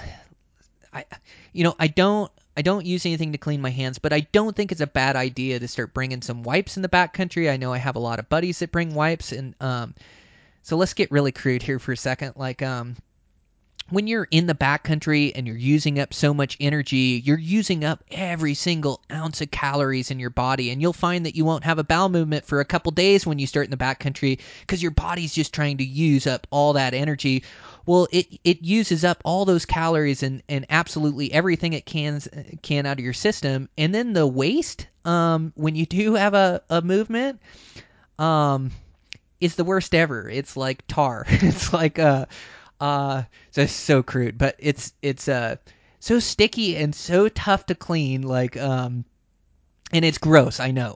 But this is reality, okay? You want to know about backcountry hunting? This is reality. And so toilet paper, you'll burn up a bunch of that trying to get clean. And I always like guys reference, like, oh, you just use toilet paper to clean. Like, what would you do if you got crap on your arm, or something? You wouldn't just wipe it off with toilet paper and leave it. It'd be gross. You'd have crap all over your arm, You'd use a wet wipe or something. I don't know why it's any different when you're wiping, but I think some wet wipes in the backcountry would be a welcome addition to anybody's pack, as well as mine, and then you could use those to clean your hands. So,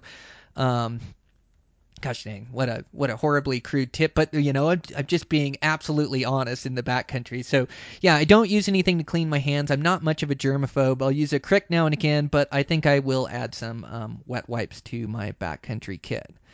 All right. Okay, next question. How do you decide where to camp in relation to where the animals are? In parentheses, how do you balance convenience with caution in picking a camp location?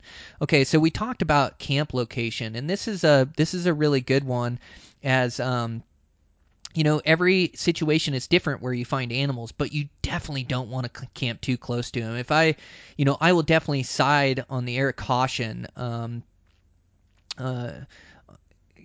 Err on the side of caution, I guess is the saying I was looking for.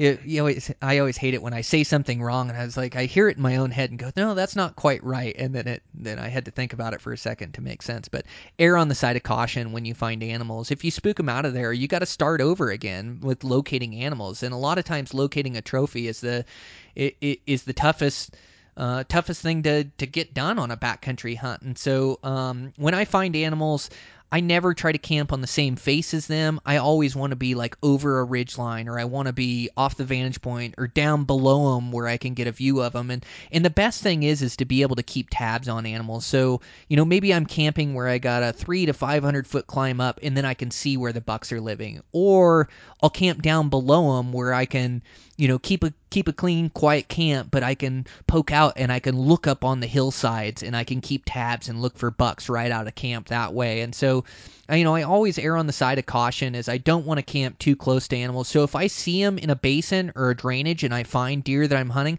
I won't camp in that drainage. I'll camp a drainage over and then walk up and look at that. Or, I'll camp over the side of a ridge, but I never want to really camp right around those animals where they're going to see me or they're going to catch me or I'm going to spook them. When you're backcountry hunting, you're most effective when those animals don't know that they're being hunted. And so, I want to plan this slow, methodical stalk on them, so I want to keep tabs on them until they make a mistake, but I don't want to bump them just walking out of camp or trying to get to my vantage point. So I always try to camp out of the drainage that I'm hunting as far as animals go. All right. So God, I like this question and answer. This is really good for content, and then I get to cover the exact questions that you guys are answering. And a lot of this I covered, so we'll just go over some of it quick. Do you always carry a stove or have pre-made meals for shorter trips and only a certain number of days decide it's worth packing a stove? So that's exactly right. So Dylan 509 Backcountry. Yeah, Dylan, you're spot on. If I'm going for 3 days, I will not pack a stove most times. The other thing you can do is when you're with a buddy is you can share weight. You can bring one 2-man tent in and then share the weight between you guys. Or you bring one stove between you guys, and that way you can cut weight that way. Or like what we'll do is we'll bring one scope. So we'll only bring one scope, one tripod. One guy carries a scope, other guy carries a tripod. So if you're buddy hunting, there's ways to save on weight. And yes, I try to ditch my stove whenever I'm going on shorter trips. Pack dumps are awesome. Love comparing my gear to others and possibly tweaking my system for better. Okay, I think we covered what was in my pack. What kind of necessary materials and supplies do you take? Do you prefer a lighter load with not much in it or a heavier load to make sure you have everything you need?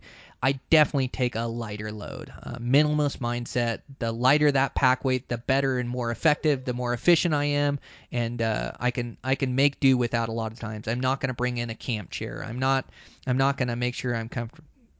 I'm sorry, my dog's having a dream here that he's running. He's whining a little bit. But yeah, I always try to go lighter rather than heavier. Gunny, you having a dream? You running, bud? Oh, I know. I woke you up, huh? From a good nap? I know. Got to be quiet. We're doing a podcast today, bud. All right. So let's go on the next one. What do you use for water purification? If so, do you boil water or use clean drops? What kind of drops? So I don't use the drops. A lot of guys use these drops, and seems to be a pretty good system for them. There are some drops without flavor in them. But yeah, I don't. I use the iodine pills as a backup, and then I use that light I was talking about earlier. What are the weaknesses of each backpacking system that you run? What do you do when those weaknesses are exposed? For example, you are deep in the high country and you have a tarp, ground cloth, and a down bag during early mid-season and a cold, rainy, or even snowstorm shows up. What then? I'm usually prepared for these. Like sometimes these storms will come in, and I usually have a pretty good system, but I mean, he's right. Like you always expose weaknesses in your system when you're out hunting, and like for instance, bringing a bivy sack and running into a rainstorm. You have to manage it as it comes, and you have to be a good problem solver. Like even the best tent, if it rains 2 inches, all of a sudden you got a river running inside your tent. So you got to get out and you got to channel this water around your tent so it's not running right underneath it. And so I just do a good job of adapting on the fly and staying the course and trying to be tough. Of course, you can't get hypothermia back there, and you can't push it too far. You got to know when to quit if the elements are too much. But I haven't had the elements drive me out of the woods for a long time. It seems like I'm always prepared and I always deal with it. If something gets wet, you're drying it off with a fire after the storm. So I think it's just a matter of adapting to the conditions that you get and being able to overcome them. So definitely if you find a weakness in your system, or if you do go too lightweight, you can pay for it. But you have to be good at adapting on the fly. So I would say that's my biggest asset in hunting the mountains, is being able to adapt to the conditions I'm given. Like, if I'm getting bad, gnarly lightning storms and I'm only 500 feet off the peaks and it's blowing me up every night and I'm not in a real safe spot, like, I'm going to change. I'm going to move lower on the mountain and climb more every day so that I'm not living in that tough lightning storm. Now, usually 500 feet off the peak is plenty to ride out lightning storms, but I remember like this one trip I had to Colorado. And it was every afternoon. They were this giant nuclear lightning storms, and you could see them coming in. You get really good at reading weather when you're in the backcountry and which directions it comes from, which way the clouds are moving. You try to always pay attention to this. And, it was every day, if not twice a day. One night was all night long. I had to put a lightning plan in place. It was a nightmare. And so, I ended up adapting. And, at the adapting, like, I had a couple choices. I could go live out of my truck and then hunt every day, hiking in 6 to 10 miles to hunt this place, or I find a place lower to camp. And of course, I love the backcountry experience, and I love tackling these challenges head on and being able to overcome them. And so, my decision was to camp down lower. And down lower, it'd take me a bigger climb to get to the mule deer, but at least I'd be safe every afternoon and evening when these giant lightning storms would roll in and try to blow me up. And so, I think when you do get a weakness exposed, or you do have problems with your system, you just have to be able to adapt and take care of yourself. So that would be the biggest thing, I'd say. Maybe start off with a quick run through with what's in your pack, then explain the why, then hit the detailed questions. Get the big picture at first, and then hone in on the micro aspects. Keep up the good work. It was Kyle Hansen. Yeah, I think we covered it. I think I went in depth at what I use and why, and what the options to those are, and how it is personal preference. It's weight versus comfort. And you don't have to have my exact system. No two people are alike. No two mindsets are alike. You got to make sure that you can live and be comfortable back in the backcountry, and ultimately your backpack has to carry all the items to keep you alive and functioning at a high level for multiple days. And so everybody's pack's going to be a little bit different. I just always say, keep that weight in mind, as weight is exertion. It's the equalizer, and then to go through your pack after each time, break down what you have in there, what you didn't use, what you did use, things you could add. You're just always fine-tuning your system. Please discuss your first aid kit. Okay, this is the one I saw earlier. Please discuss your first aid kit. Ran into too many guys without one last year in the mountains. They left it at camp or in the truck. I am the same. I have my emergency kit. I've got my tape, my super glue. I've got my Advil. I will have my Benadryl since my cousin ran into those bees last year, but it's a real minimalist first aid kit. I'm not going to pack a 5-pound first aid kit into the mountains that I'm hardly ever going to use, or only going to need in an emergency. I've got enough to get through to get me out of the mountains. Also, the DeLorme is a major part of my first aid system. It's being able to contact help if I need it, or search and rescue, which I never have, and I hope to never have to use, but I always have that in my pack, and it's like it's the insurance that makes sure that I'm going to come home to my family each and every hunt. Okay. What pack do you use? Last year's backpacking pack. Didn't shoot anything. Probably the best. Backpacking tons. Sorry, I'm kind of reading. It's a long question here, so I'm just trying to get the what his point is here. It says he's looking for a pack. He's thinking about Mystery Ranch. There's a bunch of really good packs out there. You just want a pack that's going to pack the weight well, and then, like I say, you want to find one that doesn't weigh too much to start with. So I've been using these Eberly stocks here for the last year or so, and went to those, and I'm having good luck with them. I'm using the little big top, seems to be doing really good for me. And I've also used I've used about every brand out there, and they just, there's a bunch of really good packs, really good brands. Just check out how it fits you. Make sure you can get the load on your hips.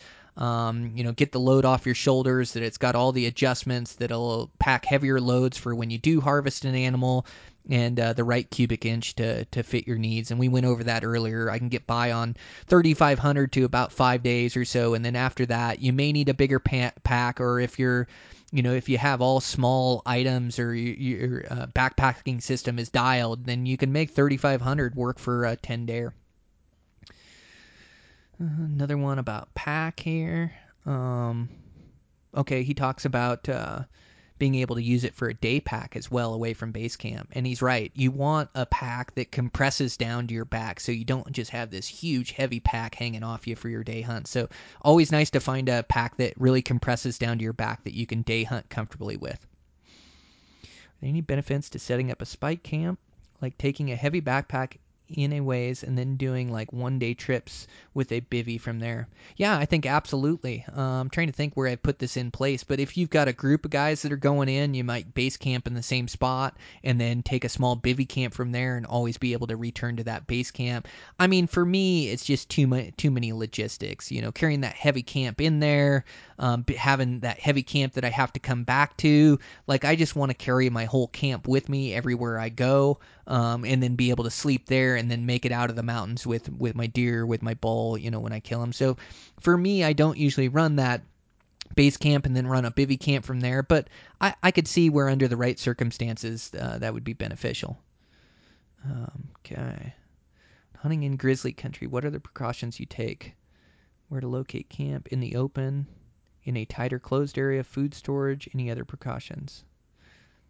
I know some other hunters will pack a small portable electric fence. Yeah, I've seen guys using these small portable electric fences for sleeping in the backcountry, and I don't think it's a bad idea. I don't know how effective they are from stopping a 1,000-pound grizzly from coming into your camp, but if it makes you sleep a little better at night, I mean, a little shock would deter them, but it can't be that big of a battery or that big of a shock.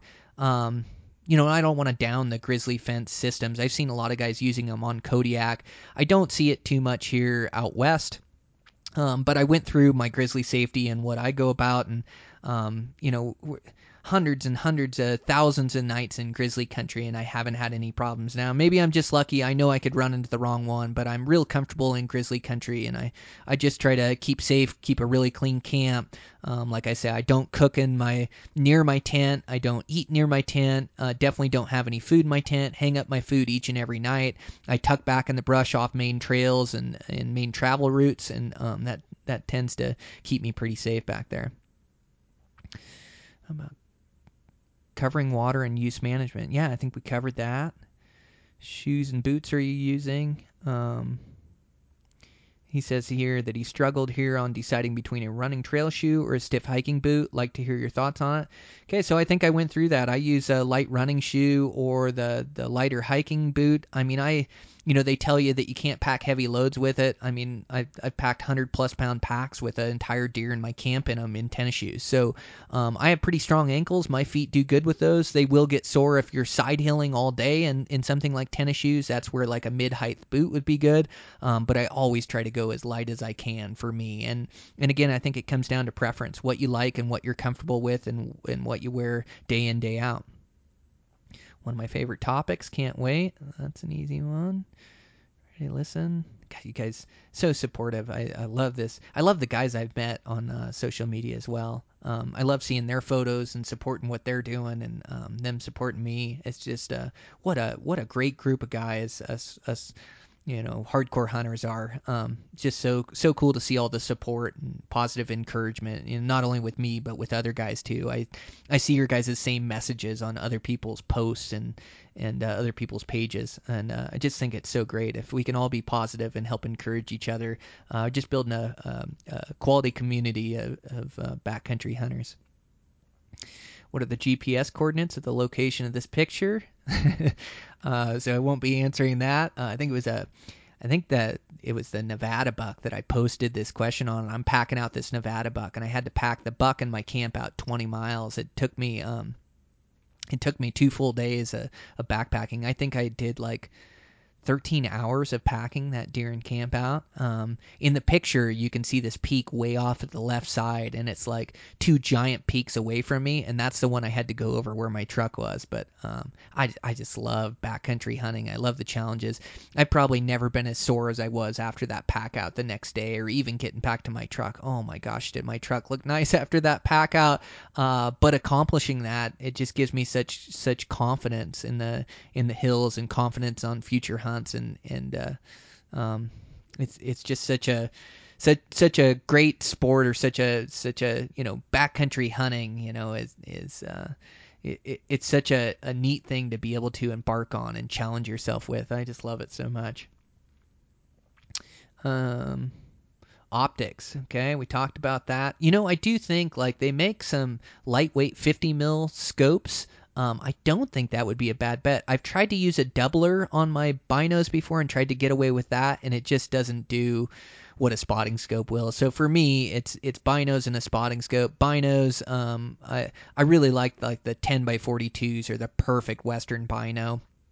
And then for the scope, I usually go with like the 60 mil objective lens because it's a little bit lighter, and then go with the 15x45 power or the 20x60 power. All right. What items have you found to be totally unnecessary that many hunters still pack? Gosh, that's a tough one. There is, though. You see your buddies in the mountains, and sometimes they pull out something and you go, wow, I would never pack that in the mountains. But I think each guy has to make his own choice. And again, comfort versus weight. And sometimes to pack 2 extra pounds of something that's going to make you more comfortable and more effective in the backcountry, it's worth it. So each hunter has to make his own choice. Totally unnecessary in the backcountry. Like I would say just unnecessary weight, like too heavy of a pack to start with, or too heavy of a tent to be comfortable back there. Too heavy of a sleeping bag. They're bringing a 0-degree bag when it's not going to get below 40 degrees. And so they're sweating with their bag unzipped the whole time. That's unnecessary weight. But a lot of it too comes down to, what you can afford. Like we can't all afford all this backcountry gear. And even me being a blue collar guy, I've been working on my backcountry gear for 20 years. So that's why I've got 3 packs and why I've got multiple pads. But, usually if somebody comes, I always ask what they're running, and, I'll always loan out gear that I have to my buddies that I'm going camping with, or we'll try to share weight on things. Do you think a spike camp is better, or do you pack up each morning and hunt with your camp on your back? So we answered that.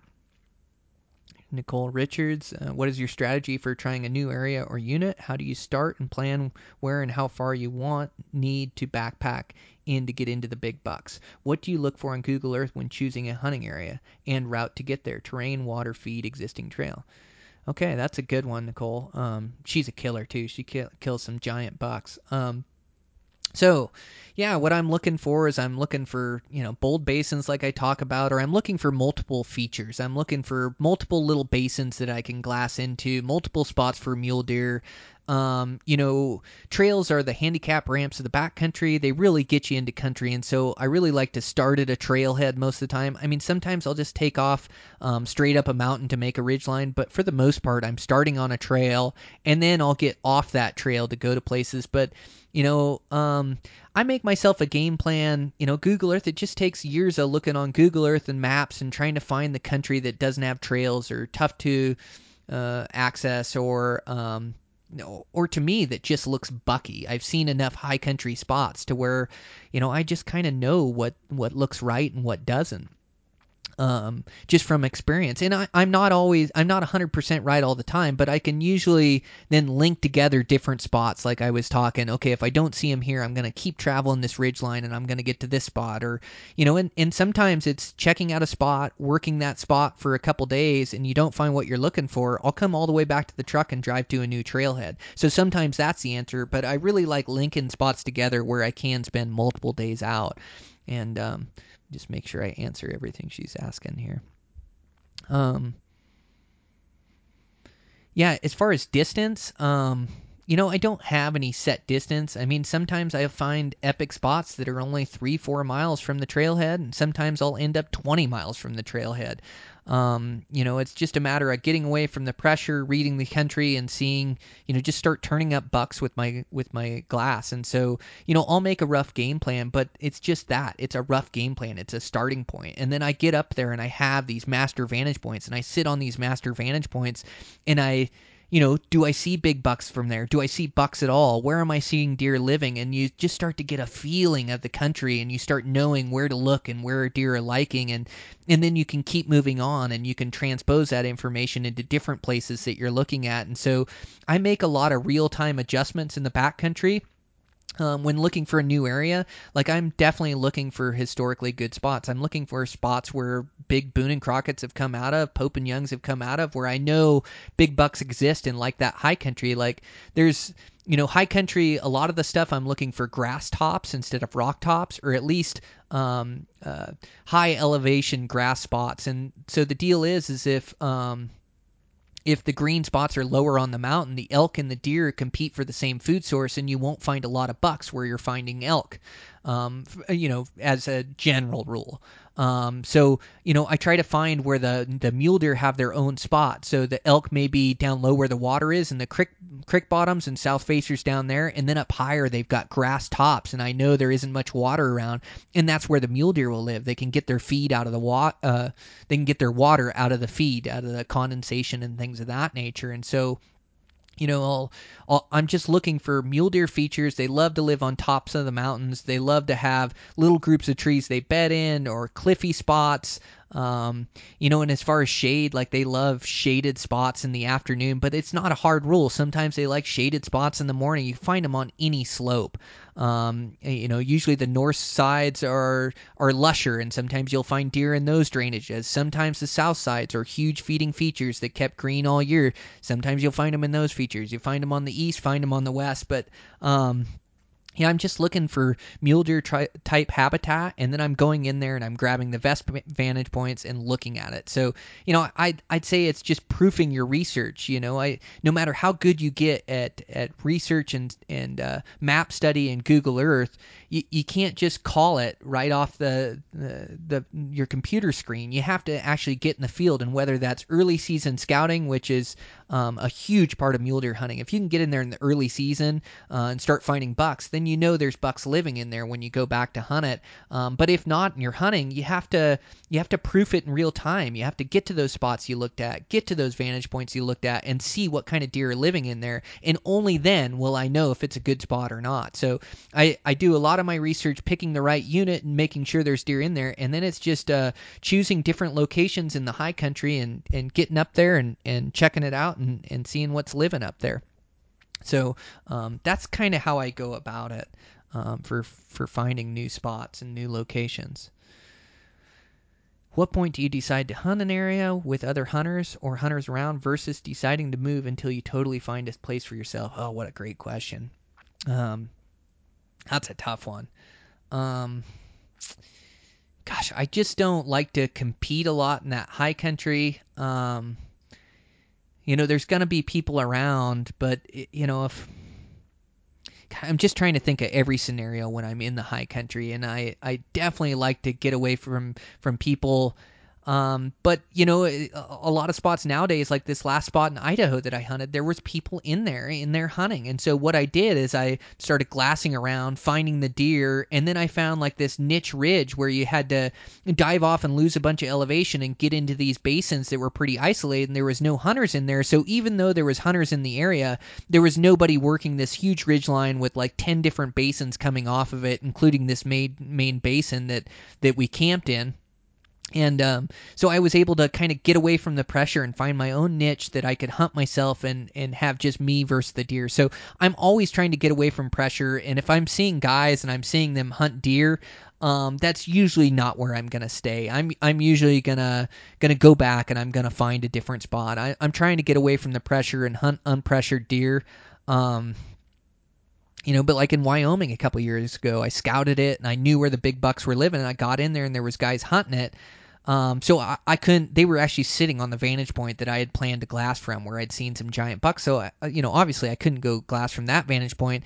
So I just tried to find like my own niche in there. I tried to find this ridge line that didn't have any water. They couldn't get their horses on, and so then I had that all to myself and ended up killing that buck. So I guess I'm always looking to get away from the pressure, but there's always going to be trucks in the trailhead. You're never going to have it to yourself. I mean, some spots I do have to myself. I shouldn't say never. You do get away from the pressure, but it's not uncommon to see trucks in the trailhead, to see hunters in the trailhead, and it's just a matter of getting in that country and starting to figure out where the deer are, and find your own niche in there. Find your own little spot where you can hunt those things and get on bucks and run your program. But I'm definitely not going to compete with guys, and I'm not going to race them to get stocks on bucks. I just don't think that's the way to kill them. And so I'm going to try to get away from the pressure.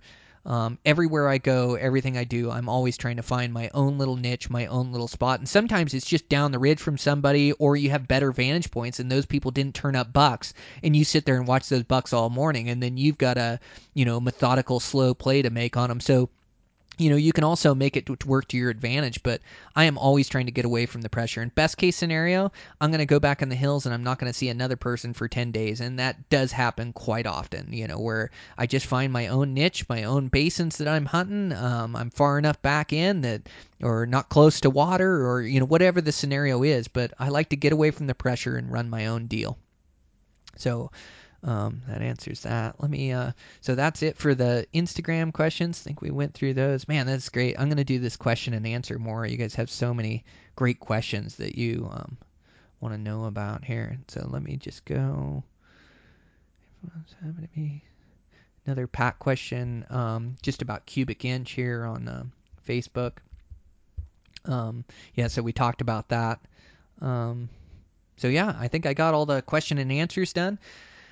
All right, so backpack hunting, the first solo episode on backpack hunting. I'm sure there'll be more in the future. There's so much great information here and so much information that I want to get out.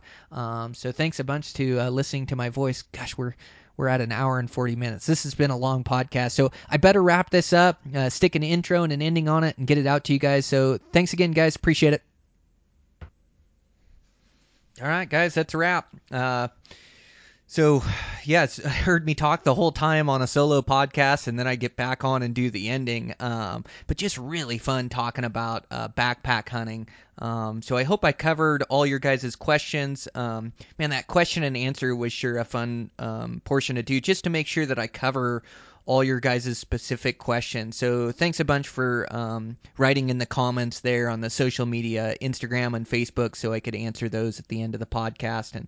And yeah, hopefully we loosed a lot of good information on this one. So hopefully it gets you guys ready to backpack hunt the wilderness or the backcountry this season. I know it's something, it is my favorite way to hunt, as you just immerse yourself in the backcountry and you really are on your own, everything you can carry. It's just so enjoyable and so rewarding, especially, well, not only when you're successful, it's just a rewarding way to hunt, as you have to work really hard. And it's all done off your leg power, and so I really enjoy backpack hunting, and just wanted to share that with you guys. So hopefully you guys enjoyed today's show. Again, I want to thank Eberly Stock for sponsoring the show, using a couple of their packs, their Little Big Top here lately, and their Destroyer. So they just build great products. They last the test of time. They really build burly good packs, and they have some other products on their website you can check out. Like I mentioned, the Bivy Sack in the beginning, and they have some other things that I'm going to be checking out on their website and trying out. So thanks to those guys for sponsoring the podcast.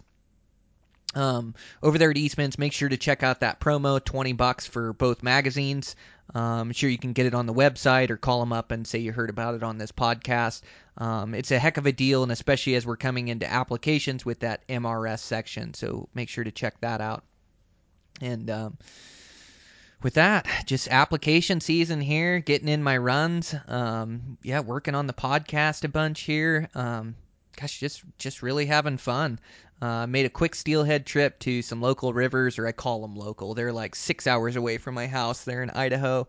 We did really good, caught some steelhead there, and then I'm going to head out to the Olympic Peninsula and do a week out there with some of my buddies. So that's coming up.